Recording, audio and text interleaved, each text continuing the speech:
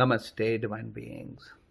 Adi Sankara, father of modern day Sanatana Dharma, Hinduism, has three teachings through his experiences.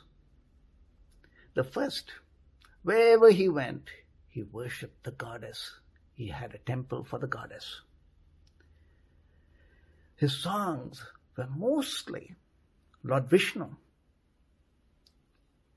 He was the form of Lord Shiva, the spirit awake.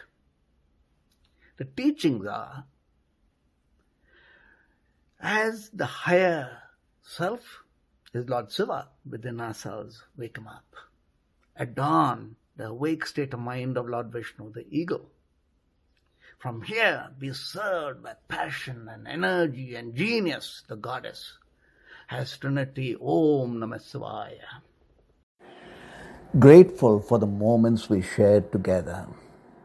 To learn more or to connect with Nandiji, email us awake@nandhi.com, NANDHI.com, or visit our website nandhiji.com, NANDHIJI.com. In grace and blessings as one. Om Namah Shivaya.